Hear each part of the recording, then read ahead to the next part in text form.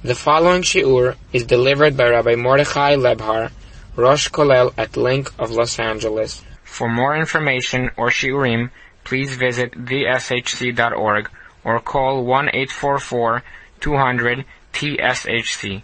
That's 1-844-200-8742. In Parashat Kitisa, it's written on the pasuk, V'shamiru b'nei Yisrael et ha-Shabbat, la'asot et ha-Shabbat ledorotam berit olam. B'nei Yisrael should keep Shabbat for generations. B'ni u'ben b'nei Yisrael oti le'olam.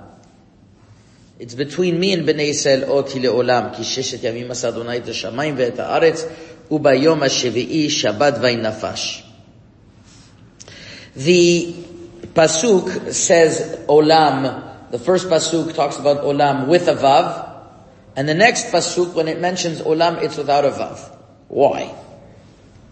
So it's written in Masechet Shabbat, Dav Samech Tet Amud Bet.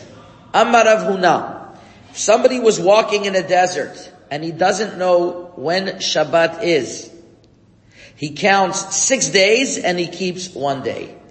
Chia Barav says he keeps 1 day and then he counts 6. Rav Huna says he should keep 6 and then 1 day because that's how the world was created. The Shulchan Aruch in Siman Shin Daled Mem, Sif Aleph, writes that the halacha is like Rav Huna.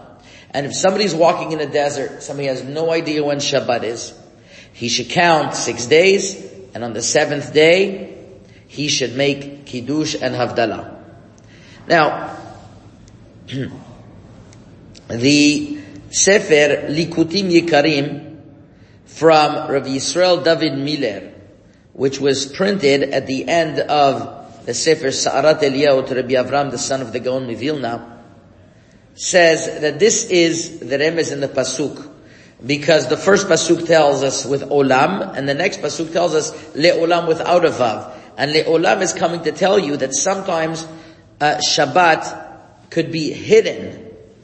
And when Shabbat is hidden, bechol zot, ki sheshet yamim asa Adonai et hashamayim ve'et haaretz. You still have to start 6 days, and then ubayom ha-shevi'i Shabbat vaynafash. So when the pasuk says le'olam, what is missing a vav is coming to tell you for 6 days you will count, that's what olam means. Sometimes Shabbat is hidden, and then Shabbat vaynafash, then you should keep Shabbat. So the opinion of Rav Huna, which is the halacha and the Shulchan Aruch, is hinted in these pesukim. The Biur Halacha in Siman Shin Daled Mem questions, and he writes that this should also be the case if you don't know what month you're in.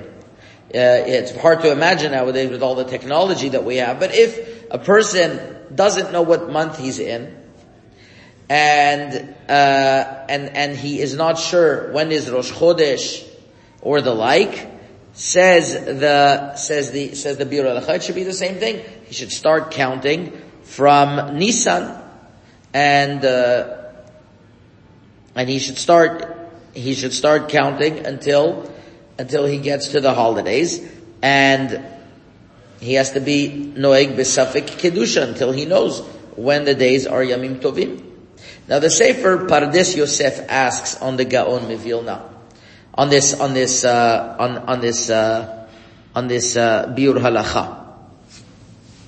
Because based on what we were saying beforehand, that Shabbat, you have to count 6 days and then the 7th, there's another question. Why should you keep Shabbat at all? You usually have a principle of going after the majority. And just like Kol de Parish Meruba Parish, you go according to Achrei Rabim de Hatot, that anything that you don't know, you go according to the majority. Over here too, you're going to the majority. The answer is that we have another rule. And this rule is Kol Kavua Kemechza Umechza Dami. That any time something is stable in its place, it's considered half-half. And therefore, says the Sefer Pardes Yosef, it could very well be that Shabbat is Kavua V'Kaimi, since you have 7 days of the week, and Shabbat is one of those days of the week, so it's considered, if you have a safek, it's considered that since you are not sure, you have to be machmir and keep Shabbat, and you'll keep it for the 7th day. But the holidays are not kavua, they're dependent on beddin that are mekadesh the chodesh. And since they are dependent, that they are mekadesh the chodesh is not dependent upon you, there's no kavua, so you would go according to the majority, and it could be that you could even eat chametz all year round according to this, because you won't know when the holidays are. It's an unbelievable perspective that Shabbat is kavua. And in truth, once we are speaking about this halacha of kol kavua, kamechza umechza dami, it's a phenomenal halacha that is relevant in so many areas. So I'm just going to expand on explaining what exactly is this halacha of kol kavua, kamechza umechza dami. And its source is written in many places in Shas. In Masechet Zvachim Daf Ayin Gimel, in Daf Ketubot, in Masechet Ketubot Daf Tet Vav, it's written in Nazir, Daf Yud Bet, it's written in Masechet Chulin in a few places. And the concept is the following, that although kol de parish meruba parish, nevertheless there are going to be instances where you don't evoke the principle of the majority. And the Gemara in Ketubot explains this from a pasuk of V'kam ve'arev lo, when a person tries to kill someone else. So the Gemara goes through a whole extrapolation to say that if you have 9 Jews on one side of the fence and 1 non-Jew, and you're only liable chayav mitah when you kill a Jew, obviously you're never supposed to kill anyone, but you're only chayav mitah in that circumstance, and you on the other side of the fence you throw a rock and it killed someone and you don't know who it killed. So the Gemara says that since you have a non-Jew there, so it's not that you for sure killed a Jew that you go according to the majority because there are 9 Jews. Since there's 1 non-Jew there, it makes it kavua, it makes it half-half. V'kol kavua kemechza umechza dami, and you're exempt from the capital punishment. Now, the interesting thing you see from kavua is that it's learned from a pasuk. From here, the Shach in Yoreh De'ah, Siman Kuf Yud, says that kavua is learned from a pasuk, and it seems to be that it's a gzirat hakatuv. It's not logical per se. It's a gzirat hakatuv, and if it's a gzirat hakatuv, if it's something that's written, then it really will depend in the ramifications where this plays itself out. And really this principle of kol de parish meruba parish is applicable in kashrut. It's applicable regarding buying fruits, knowing if they're from Eretz Yisrael, and Trumot u'Ma'asrot or Orla was taken off, as we'll see in a moment. It's relevant in Choshen Mishpat when somebody got money stolen and we don't know whose money it was. In Choshen Mishpat Sibat Resh Tzadi Bet, do we go after parish or kavua? And it's relevant here, and even in Shabbat, as we said, if somebody doesn't know when to keep Shabbat. So the application that I want to give, especially since it's the year of Shemitah, and it's very relevant, if somebody walks into a non-Jewish store, a non-kosher store in America, and he buys fruits, and he doesn't know whether those fruits are from Eretz Yisrael or not. So the principle would be that he's able to rely on the Rov. Kol de parish meruba parish, and right now he's in a situation that that it's Rov, so he should be allowed to eat it. But people get confused because they say, well, on the other hand, if there's always fruits from Eretz Yisrael in the store, so it's called kavua. So when does kavua apply? When does kol de parish apply? So the simple answer, it's a very complicated question, but the simple answer would be the following. The Gemara says if you have 10 stores, 9 of them are selling kosher meat, and 1 of them is selling non-kosher meat. And the Gemara says like this: Nimtza, if you find meat on the floor, so then you evoke the principle of kol de parish meruba parish. If it's not nimtza but lakach, but you took the meat, which means that you went into a store and you took it, so then you took it from a place of kavua, then you evoke the principle of kol kavua kemechza or mechza dami, and that meat would be forbidden to be eaten. I'm simplifying it tremendously. There are many different details, but we are just trying to understand the concept of kol de parish merube parish and kol kavua kemechza or mechza dami. So therefore, when somebody walks into a store and he doesn't know where the fruits are from, so he has the safek now. So by him, it's like he found the fruits on the floor. He found the meat, so here he found the fruits, and he'd be able to eat. That would be fine and dandy. However, the Gdolim in Eretz Yisrael had a big discussion regarding fruits of orla. The way that groves and fields are cultivated was that you have sometimes old trees that you cut and you have to plant new ones. Those new ones produce fruits that within 3 years, for the first 3 years, are forbidden. Now, if you have orchards that some people don't know where those are, which fruits are orla or not orla, you would say it doesn't matter. Most fruits are okay and that's fine. However, if it's in a field and you know that there are certain fruits there and now you took from that field, so then you have a situation of kol kavua kol mechza or mechza dami. Now, what are you going to tell me that he found the fruits he doesn't know, and it's just like he found the fruits in the non-Jewish market? Over here is different, because over here it's coming from Eretz Yisrael, and it's Jews who took it from the field, and by them, the laws of kavua, kemechza, umechza, dami apply, and therefore by them, we should say that they had a problem of kavua, so by us it's also forbidden. Rav Ben Zion Bashaul in Shuvot Or Litzion, Chelek Aleph, Siman Yud Zayin deals with this.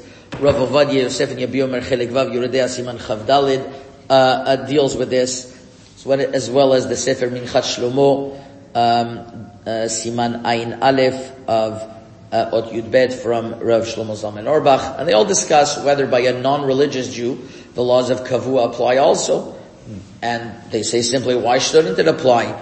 He is commanded in the halachot. A non-Jew, it might not apply because he is not commanded in those halachot.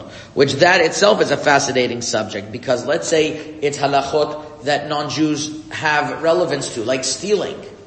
So that's what the Choshen discusses. Maybe by them the laws of kavua would apply. Different subject. However, over here, by a Jew, definitely the laws of kavua would apply. And therefore, if a person walks into a store in Israel, and he wants to buy the fruits, and it's a non-religious store, he will say, well, it's not the year of Shemitah.